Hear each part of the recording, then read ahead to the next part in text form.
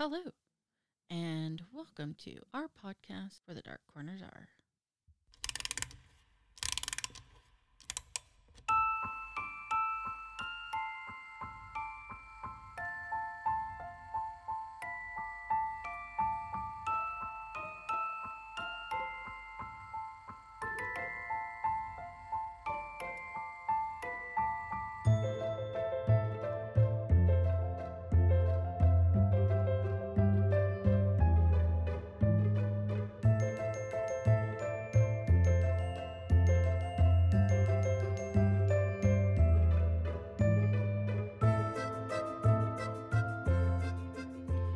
Hello.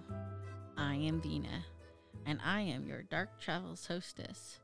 Tonight, we have something we haven't had in a long time.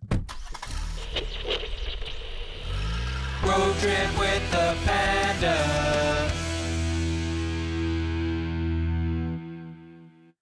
Yeah, it has been a minute. Yeah, Just us us two. two. Yeah. 'Cause you don't like me. Well, that's not accurate. Well, the internet doesn't like me. How about that? The internet? The internet. Oh, She may be kind, but she may be cruel. she's a giver and a taker. Yeah. Well, things are what they are. Now tonight you are driving. You're taking us on a road trip. You don't like my driving, though. No, I think you drive dangerously even more when I'm in the car, like on purpose. I don't, though. That's the thing. No. I drive. The person who taught me to drive were two people, and Whoa. The one with the most excellent record was me. is it though? Yeah, it is. Is that why I got all those Brady tickets? I think if we looked, your other parent The other 50%er? has more Oh, I don't know. seatbelts. Oh, those are suggested. No. You got to live by all the guidelines. I do my best. How about that? Okay. That's all that matters, right? In the end, that's all that matters. I do my Sure. best, and I'm not hitting as much. I haven't hit anybody else. How about that? Else, Yeah. who'd you hit? Oh. Yeah, the hole in the ground. Look out for that dip. What dip? Bump. Okay, so Yeah. Anyway, so I'm driving. So there I was driving, seatbelts on. talking about murders. Right. Yeah, but today we're gonna talk about the BTK killer: BTK. What does that mean? bound, tie, and kill, Bound, or bind, bind, torture. torture. Yeah, torture. I got it all fucked up. Really? Yeah. Well, you know what? I don't know, he doesn't even matter. This guy is a piece of shit, so he doesn't even deserve his name because he made the name up himself. So Oh, he So- nicknamed himself. every time we give credit to it, that we're just kind of feeling it. It's like kind of like Voldemort Uh-huh. kind of thing. Giving him power. Yeah. Okay. So yeah, either way, bind, torture, and killer. Okay. But he was also known as the Strangler, so that makes more sense to call him the Strangler. But he's also known as the Killer. Okay. So Not Who- to get mixed up with the BTS group. what or, is that? Or is it BTS? Yeah, the little Korean pop group. Oh. Starts with BT and then it's S. No, never heard of them. Mm. International superstars. I think I've seen them. I think they visited the White House not too long ago. I believe so. Yeah. Either way, yes, the BTK killer, also known as Dennis Rader. He was born on March 9th of 1945 to Dorothy and William Rader. He was the one of four sons, and they grew up in Wichita, Kansas. Okay.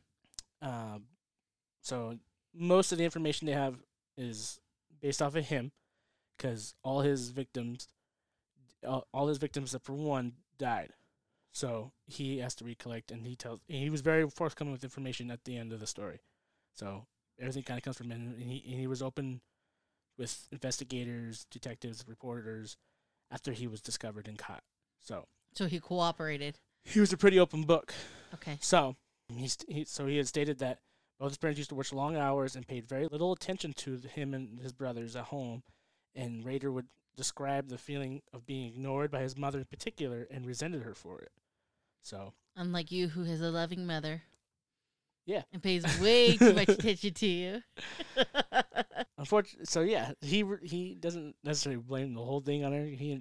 But he kind of does. So he blames his childhood for being fucked up. So from a young age, Rader was into sadistic sexual fantasies about torturing trapped and helpless women. He would practice torturing and killing and hanging small animals. He would act out in sexual fantasies for voyeurism, autoerotic asphyxiation, and cross-dressing. He even often spied on female neighbors while dressed in women's clothing, including women's underwear that he would have on that he stole. Like, he would go to the neighbor's house and steal it? He would steal women's underwear and wear it.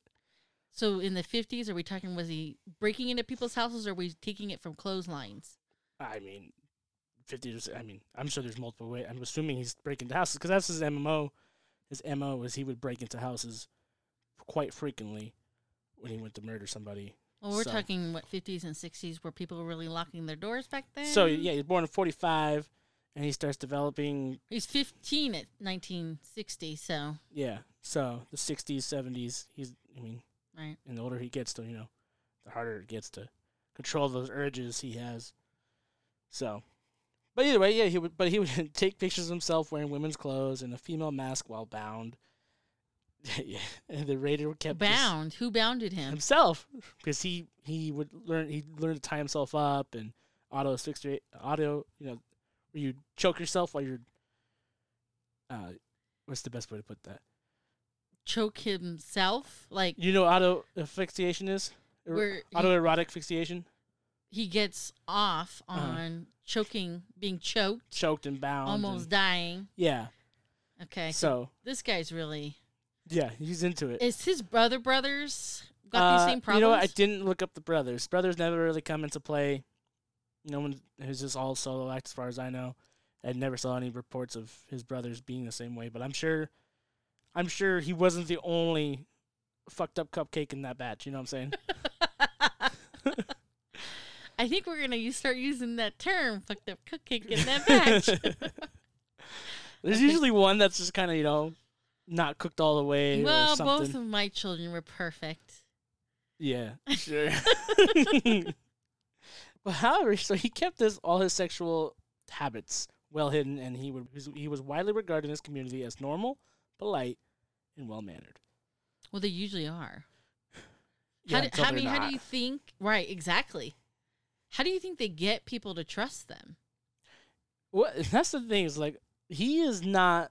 I mean, you see pictures of him. I mean, I only saw pictures of him when he was older. Really, when he's in the courtroom stuff, he's not like a handsome. I mean, this is older, so it's harder to be handsome. Isn't he like bald? Yeah, he's bald.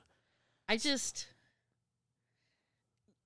didn't really think what's his face was all that good looking, but again, it was a different Bundy. Yeah, Bundy. Yeah, Bundy was ugly. I don't know what. It was confidence. Like, confidence must be the drive. Right.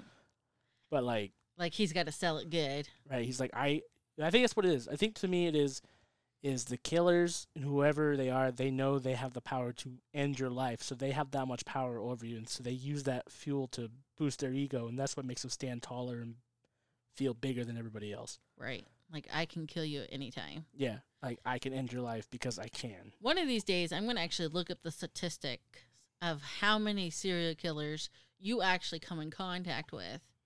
I think they survive. I think they did that. And it's like a high number. It's still, yeah, it's a number that you don't feel comfortable with, but it's a number that you don't ever really think about. It's just weird. I'll have to look that up. So anyway, after high school, he served in the United States Air Force from 1966 to 1970, and then he moved back to Wichita and married Paula Dietz on May 22nd, 1971, and they had 2 children, Carrie and Brian. He attended Butler County Community College, earning his associate degree in electronics. He enrolled in Wichita State University in 1979 with a Bachelor of Science degree majoring in Administration of Justice. And he would even get a job as an ADT installer. Those at home. He gets a degree, gets some serious degrees, and then he becomes a security and installment guy? Well, I think you actually have to be, because I think ADT is pretty high up there. Okay. Your home security. But it's also a means to get into people's house, so that's probably... Well, right. It's also the 70s and becoming the 80s, so it's a little... I don't know. I think every decade before the 90s, even the 90s, it was just like an open door policy to a lot of things. in my opinion, except for maybe like the ghetto and stuff. You know? In the ghetto. Yeah. I'm just saying, I think a lot of people didn't take extra precaution there. That's why there were so many serial killers. You know, I actually kind of have a theory about that. And I honestly think we had a surge in the late 60s and 70s, early 80s. And I really think it's associated with World War II. The dad comes back post-traumatic stress, takes it out on the kids, and, you know, just fucks up that generation. Well, I think that is a thing. It affects a human being to the point where it actually becomes part of their I want to say that's kind of going far, but genetic code to a point. Right, exactly, yes. And then it passes that gene on to the offspring. Correct. Which just happens to be a dominant one. Right. Which is inherently bad because negative spreads. I mean, that's my theory. I don't have any validation to that, but I would be curious to know if these fathers who fathered the serial killers were soldiers in World War II. Not to say that every soldier was that, though. No. Correct. Right. No. But I think exactly the trauma was handed down. And, I mean, the whole idea of dealing with post-traumatic stress now is a thing that's happening. But we're talking World War II was, 60 years ago? 80 years ago? 80 years ago. Mm-hmm. And that was not a word. In fact, I remember Patton, you know, he smacked a soldier because he couldn't stop, I think, shaking, or he was so stressed out. He was hospitalized. Yeah. And Patton smacked him, and he got smacked down himself. That dude was crazy. Yes. I mean, he got the job done. Correct, but I mean, he was a bit at a cost. Yeah. But he wanted, you know. He wanted to make a name for himself, too. So it wasn't necessarily in the name of America. It was in the name of Patton. But, right. I mean, we're getting sidetracked. Yeah, sidetracked. Okay, sorry. Different podcast, eh? Fucking Patton. Either way, so he got his degree in 79, so we're going to back up to 74. Okay. So January 15th, 1974, this is the first initial victims of the BTK killer. Whereas Joseph Otero, age 38, Julie Otero, age 33, their parents, their husband and wife, Joseph Otero Jr., age 9, and Josephine Otero, age 11. So he took on a whole family. Correct. God damn. So their bodies, those 4 bodies, were discovered by the family's 3 older children who had been at school at the time of the killings. The 15-year-old at the time, Charlie Otero, quoted in a recent interview, "My dad's tongue was halfway bit off. He had a belt around his neck. My mom was beaten. Her nails were busted up. They were cold, and we tried to get the ligatures, so it's like the ropes and stuff, undone, the belt undone, and then I realized this was for nothing, and then I had to get my brother and sister out of the house." That is so sad. Yeah, just I 3 mean, kids not coming only home. your parents dead, but 2 other siblings that are younger than you. I mean, the 3 of you. The bulk of your family's gone. But I mean, to see your parents in that condition. So what Reader had stated when he was talking about the case. So by the way, you can go to there's plenty of websites that actually keep. It's almost like when we did Dilatov Pass. There's websites like dedicated to the BTK killer. I mean, I'm sure there's like other websites dedicated to these guys with all the information, and a lot of the websites keep transcripts of the court cases. Okay. So you can go online, watch it, and it's on videos and everything. I mean, because when this happens, he confesses it's pretty recent. So, what his statement was, he entered the house, and by the time he entered the house, he did not realize he had not thought through this murder fully. He was still surprised that Joseph, the father, was still home, and Rader had to quickly take control of the situation by using a gun. He told the family that he was a wanted criminal and he needed food, money, and a car. Rader then ordered the family to lie face down on the ground, and he put a bag over Joseph Otero. And in order to kill Mr. Otero, he had put a cord around his neck and suffocated. He then tried to manually strangle Julie Otero, the wife, and his first attempt failed, and she passed out, and then she quickly came back to life. The second attempt killed her.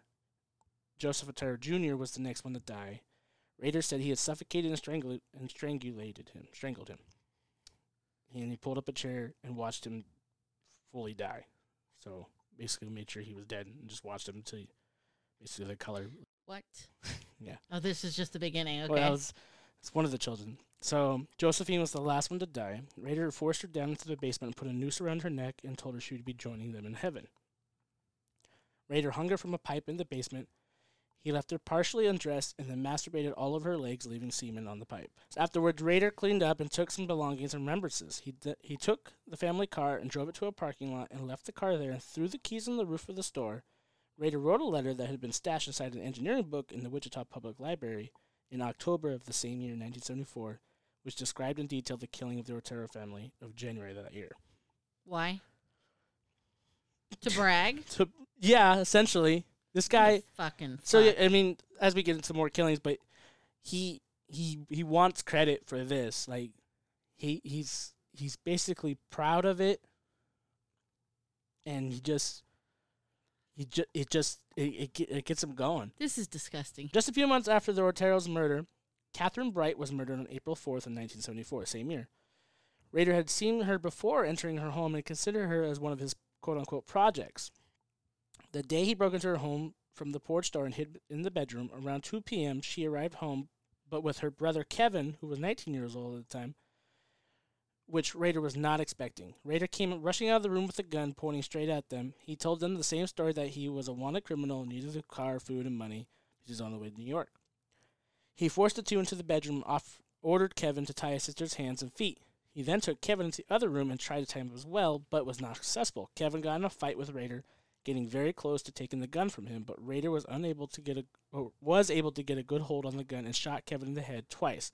It was like one in the face and one to like the head, but like a graze. Yeah, it's a miracle that this dude fucking got where he got it. Because after he went back to Catherine to finish his quote-unquote project, Catherine also put a big fight against Rader as he tried to strangle her. He realized that strangling was not going to work, so he started stabbing her in the abdomen multiple times. While that was happening, Kevin was able to escape. He ran a few blocks to his car and drove off in search of help. Sadly, even after multiple emergency surgeries and blood transfusions, Catherine Bright died at the age of 21. Her brother Kevin was in critical condition, but he did survive. Is he the only survivor? He is the only survivor. Oh. So in all these attacks, he's the only one who survived. I mean, the dude's like really lucky. So, I mean, he got shot twice in the face. Did he have just to clarify, did he have 10 victims or did he have 10 attacks? There was 10 murder victims in total. Okay. But only one survivor. So 10 and then one survivor. Okay. His next victim was 26-year-old Shirley Relford. On March 17th of 1977, so 3 years later, BTK, or Reader, drove to a neighborhood in Linwood, which is in Wichita, and he parked his car at a grocery store. At the time, he was stalking a woman who he had spotted at a bar, and after watching his target's quote-unquote house for a while, he finally picked up the nerve to go knock on her front door. However, nobody was home at that time. By that point, he was so keyed up and excited about the prospect of attacking a new victim that he decided to troll around the area for someone else. Some unfortunate soul. BTK was walking along. He came across Shirley Redford's young son, Steve, who was coming back from a nearby grocery store. Upon meeting him, Rader introduced a photograph of his own wife and son and asked the boy if he knew where they were. During the short exchange, Steve politely told Rader that he did not know who they were and continued on his way home. At that point, Rader continued to watch the young boy till he saw him enter his own house. Rader approached the house and knocked on the door, and Steve and his brother opened the door, and Rader continued to state that he was a detective looking for these people in the photograph. As soon as Rader spotted his opportunity, he forced his way into the house and showed the handgun to the children. There were 3 children altogether: Steve, his brother, and his other brother. Might be a sister. I didn't write that part down. There were 3 children. Okay. Once inside, Rader quickly pulled down the blinds to turn off the television. At that stage, the children's mother, Shirley, came out of her bedroom and was shocked to find a strange man standing in her living room. Although Rader attempted to tie the 3 children up, he soon realized that it was proving too difficult. As a result, he put them in the bathroom with some toys and blankets to prevent the children from escaping, and he tied the door handle shut with a rope and pushed one of the beds up against the bathroom door. While Rader was holding Shirley at gunpoint, he explained to her that he had a problem with sexual fantasies and that he was going to tie her up. He also stated that he had done it before. Once the kids were locked away, he tied Shirley to the bed and put a plastic bag over her head and then strangled her to death using a rope.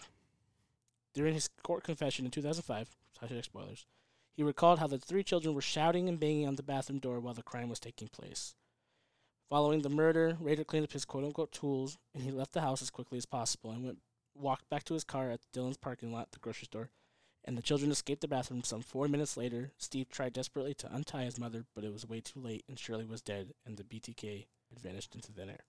Those poor children. Right next in the next room while your mom's fucking getting strangled. Yeah. You know, I really hope that these kids, the kids that open the door, they don't think it's their fault, because it wasn't. I mean, I think I would internalize it, but it was never their fault. And I really hope they don't do that. So, that same year, in December 1977, Rader became obsessed with stalking 25-year-old Nancy Fox. On December 8th, he cut the phone line and then broke into her modest duplex from the back door.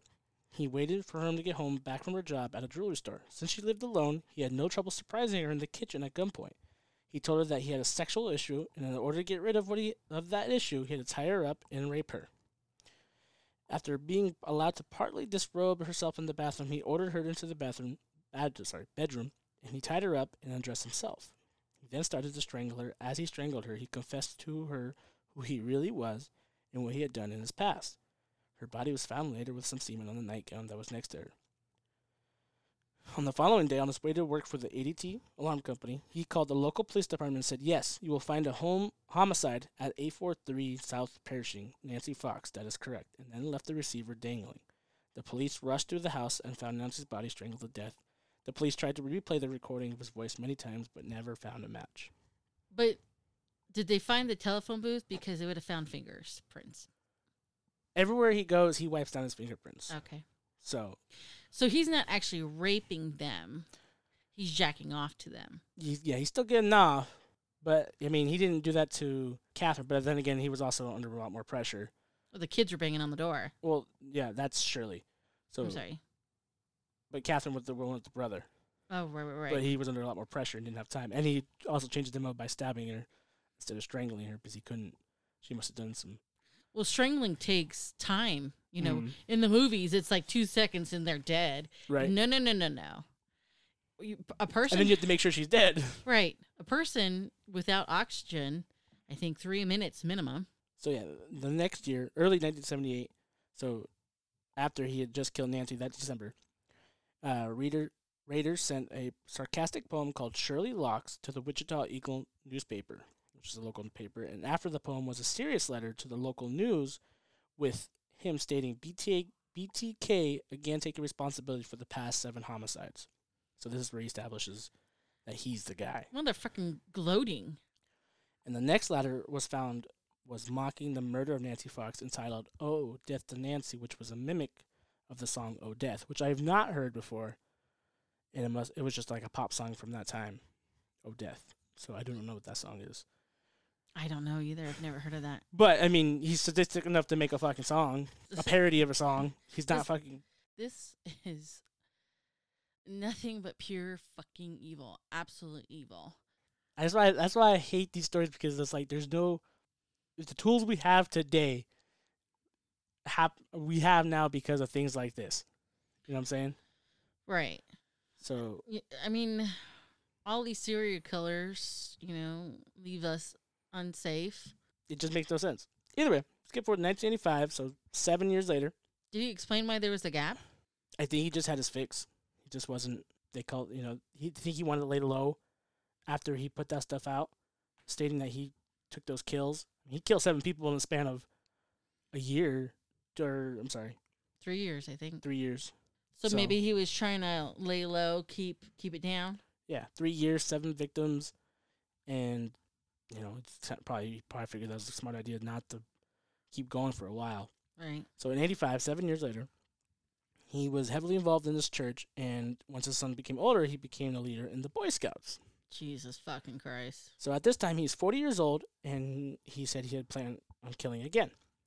His next victim was 53-year-old Maureen Hedge. She was a widow and described as a kind and gentle woman. Hedge and Reader lived on the same block for over 30 years in an area of Parks. It's called Park City.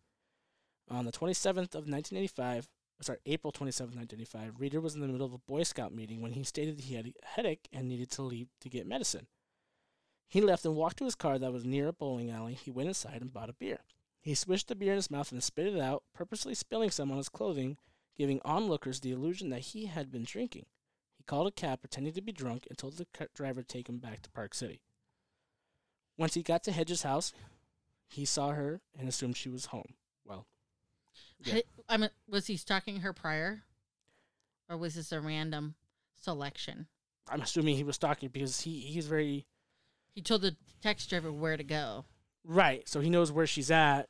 So they've obviously... been on the 7 block for 30 years, so he knows everything about her. Okay, well, maybe he just said, tag, you're it. Right.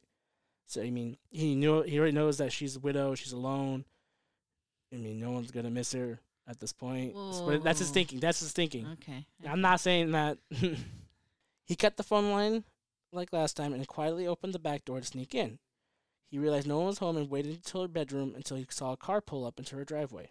Marine Hedge and another man walked into the house. Reader waited in the bedroom closet until 1 a.m. so that the man was gone and Marine had gone to sleep.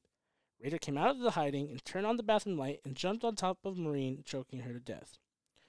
Once she had died, he dragged her body outside into the trunk of her car, drove to the church that he went to, and he was a trusted member, and so since because he was a trusted member, he had the keys to the building. He put black plastic cover over the window so no one could look inside, and dragged her body into the basement of the church. He then photographed the body in multiple different poses before putting her body back in the trunk of the car and taking off. He dumped the body in a ditch along a dirt road not far from their home in Park City. What? I mean, he's like upping everything here. Yeah.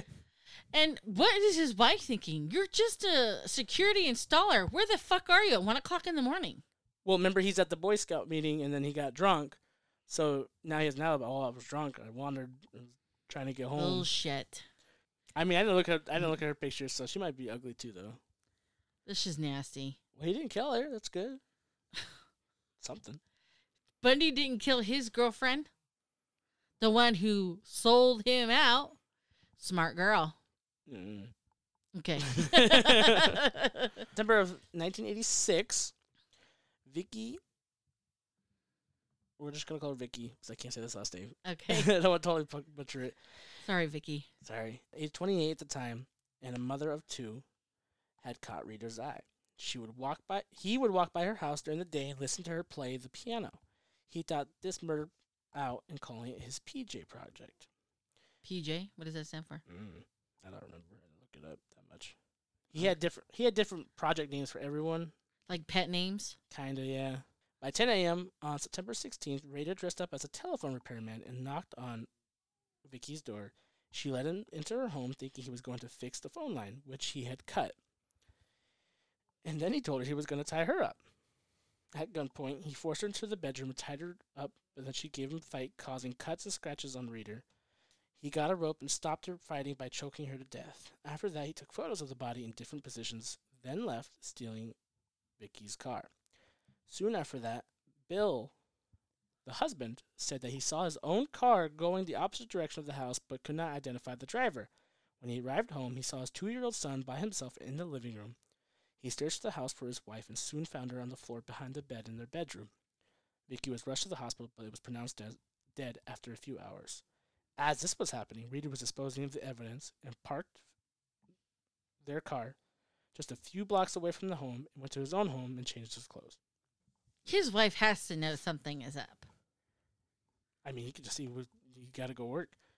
I'm telling you, this is a different time. So a lot of these people, yes, a lot of people grew up with the knowledge or the idea of this home set still. Yes. Just to trust your husband because he's got to go do something.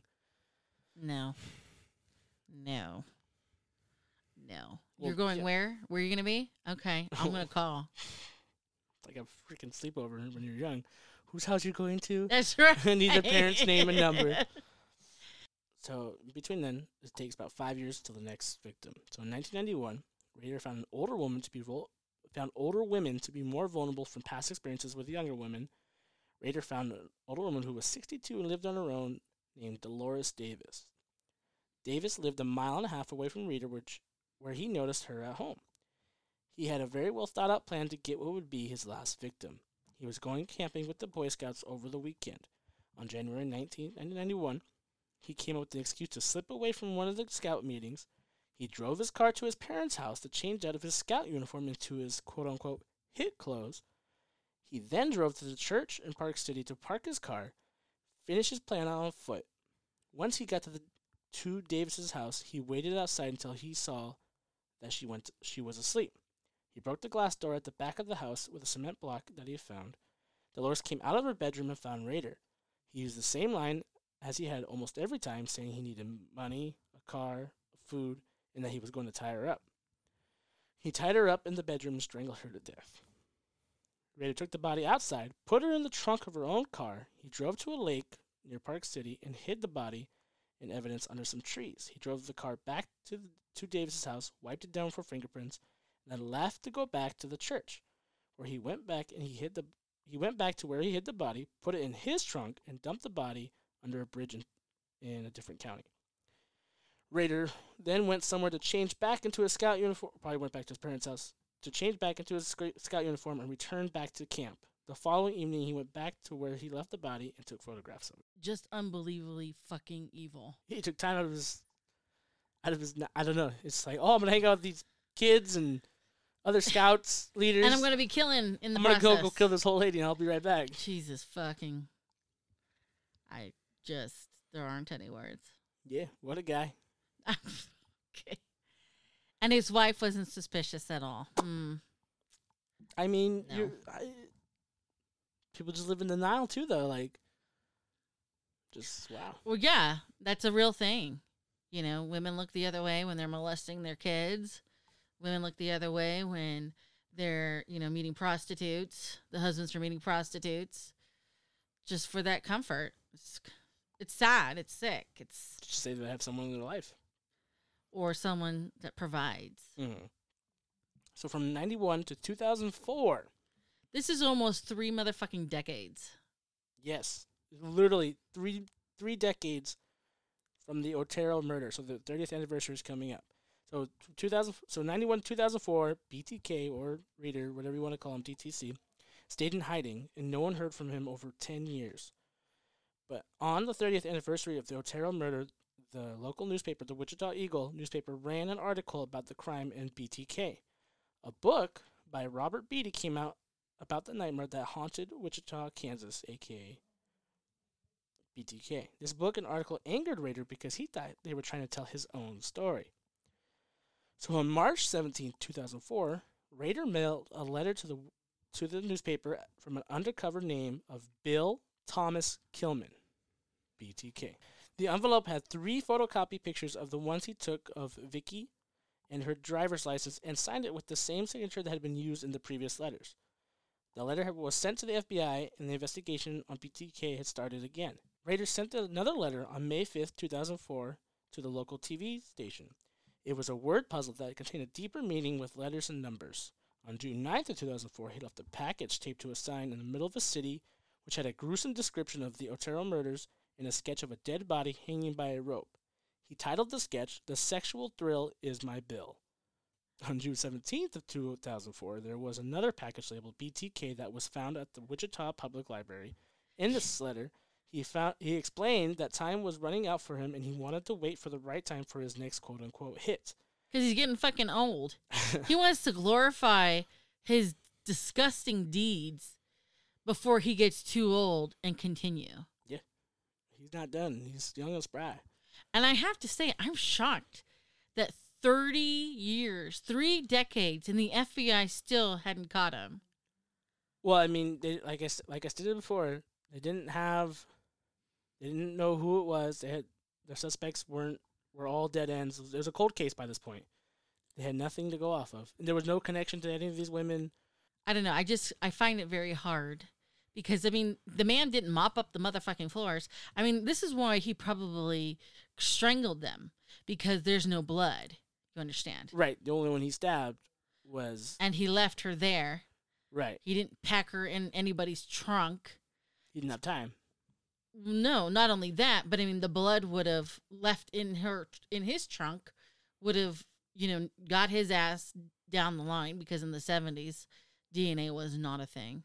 But I mean, he methodically thought about how strangling these people were actually the best option to prevent the blood splatter, and So that's what he had, what he called a hit kit, he would call it. And it was his own sort of ropes and bindings that he would take with him to these killings. right. So he would use these items.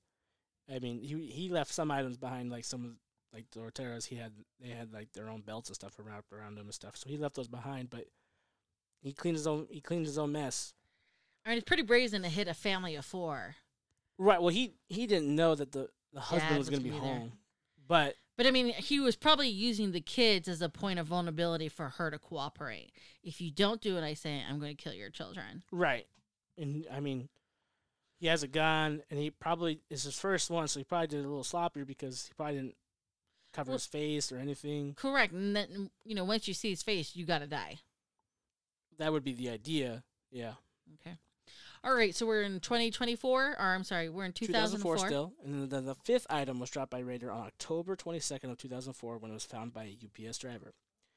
There was a collage of children with bindings drawn across their bodies and faces inside the manila envelope.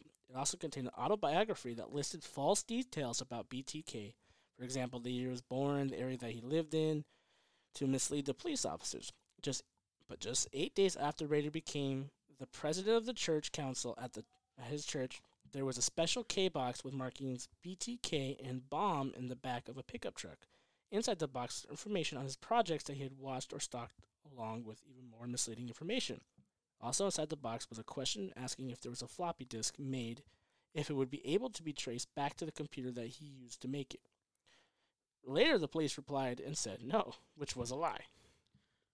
The next clue found was another cereal box discovered on January 25th, 2005, after he sent directions to the local TV station on where to find the box. Inside the box was a doll with a rope around its neck and tied to a pipe, simulating the murder of Josephine Otero. The girl he hung. In the basement, yeah. The 10th drop was a postcard that arrived on February 3rd of 2005 that was sent to the local TV station saying that he was going to send a floppy disk. So when the 11th drop was found 13 days later at the studio of the TV station, the police analyzed the floppy disk, which was drawn back to the church under the name of Dennis. They looked at the church and found the name of the president, Dennis Rader.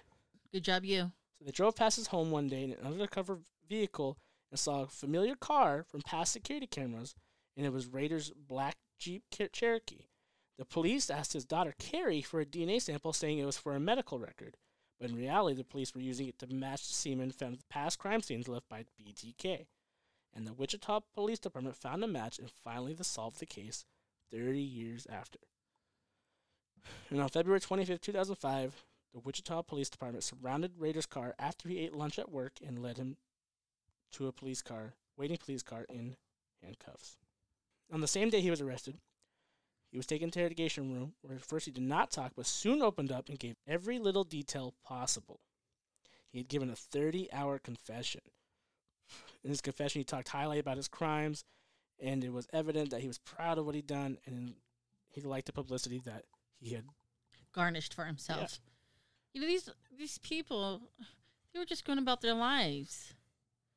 They didn't deserve these fates. The women didn't deserve these fates. The children didn't deserve finding their parents dead. Yeah, no one should have to see a husband coming home, seeing a car that he thought was his, and going to find his child in the house all alone. Well, right. So yeah, they search his house. They find everything. They find the original letters that he wrote, the victim's driver's license, photos that were taken, cutouts of newspaper articles. He just handed this shit over. And artwork that was found in the cabinet in his own office. And his wife didn't find any of this? No. Well, so, almost all his friends and families were devastated that they didn't know he was BTK. And they said that anyone who knew him, they wouldn't have thought or suspected him to be being able to do any of those crimes. Yeah, so did Gacy's neighbors. His wife, though, did an emergency divorce not long after his arrest. So, I mean, I don't know. This guy had stuff that the cops found readily available. You didn't see it?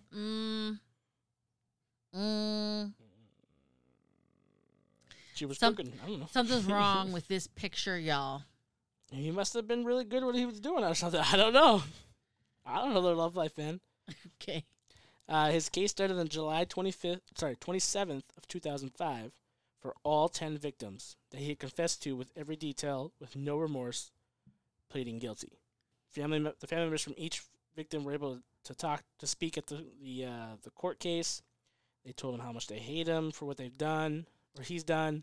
They'll never be able to see their loved ones again. And Rader was able to give a statement where he talked about approximately 30 minutes on what was supposed to be an apology, but he mainly just talked about himself. Just a selfish, insignificant killer. August 18th, 2005, the judge sentenced Rader to life in prison. He would not be eligible for parole until 2180. 2180. Yeah, so it was at 100 it was 10 lifetimes, I believe. 100 and... From 2005 to 2180, it's 175 years. Okay. So is he still alive? He is still alive. He's, I believe, when I looked it up, he was 77. Let me double check those facts for you. Yeah, 77 years old. In the state of Wichita, he was in Kansas, but I think they moved him to a different county or a different area. Well, if he went to a federal prison, he could be anywhere. Okay.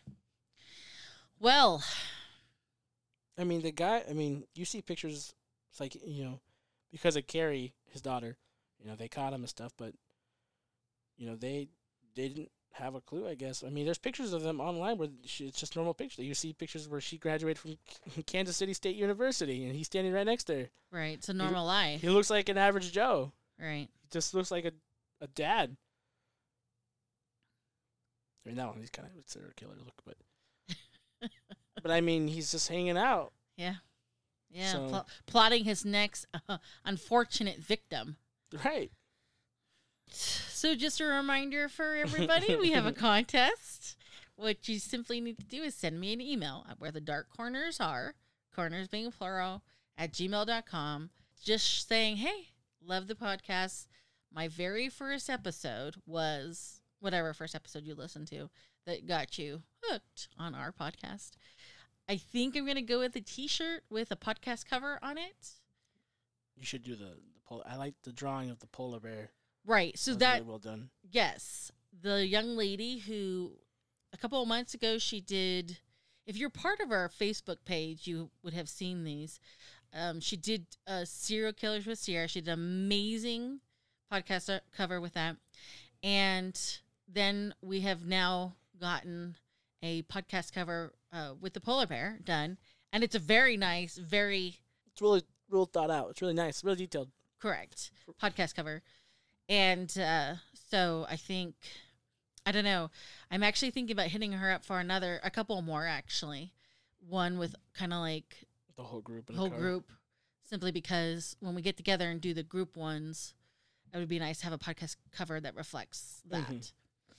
But either way, so I think we're going to do a t-shirt. We're going to send, the prize would be a t-shirt to the winner. All entries need to be in before... I think I'm pulling on September 9th. Is that because the announcement will be made for the September 9th. Is that a Thursday? I don't know. The 4th is a Sunday, so 5th, 6th, 7th, 8th, 9th a Friday, or it's a Friday. Yeah. Okay. So. All entries need to be in at least that Sunday. Which is that the September 4th is a Sunday. Okay, Sunday night. Sunday night. If I haven't said this before, Sunday night is the cutoff date because we usually record Sundays. So that would be the cutoff date for the announcement of the September 8th episode. All right. But speaking of Facebook, if you are curious or interested and would like to join, send me a request. It's called Where the Dark Corners Are on Facebook. But in the meantime, if you have a place that you would someday like to see where their dark corners are, or have a specific serial killer you'd like us to cover, send me a request at wherethedarkcornersare@gmail.com. Final thoughts, Panda. What was I gonna say? Oh, just if you're curious, like I said, go to certain websites on there. I mean, about the BTK guy, BTK killer. You can watch the trial. The trial was watched on television. I mean, you can see for yourself. Just the video and pictures of all the stuff he sent in with the packages. I mean, all the photos are there. I mean, I wouldn't, they're not good because there's dead people on it. It's terrible, but Yeah, it was interesting to see how much people wanted to expose him, quote unquote, expose, because it sucks because you want to know and be informed about these kind of things, but at the same time he wins because that's what he wanted to do in the first place. He wants that. He wants to be known. Glorified. Yeah. Self-glorification. He wants to go down knowing he was that guy. Yeah. So. Okay. All right. So, until next time, please remember, only the few can find the beauty in the darkness, which is why we hope to meet you where the dark corners are.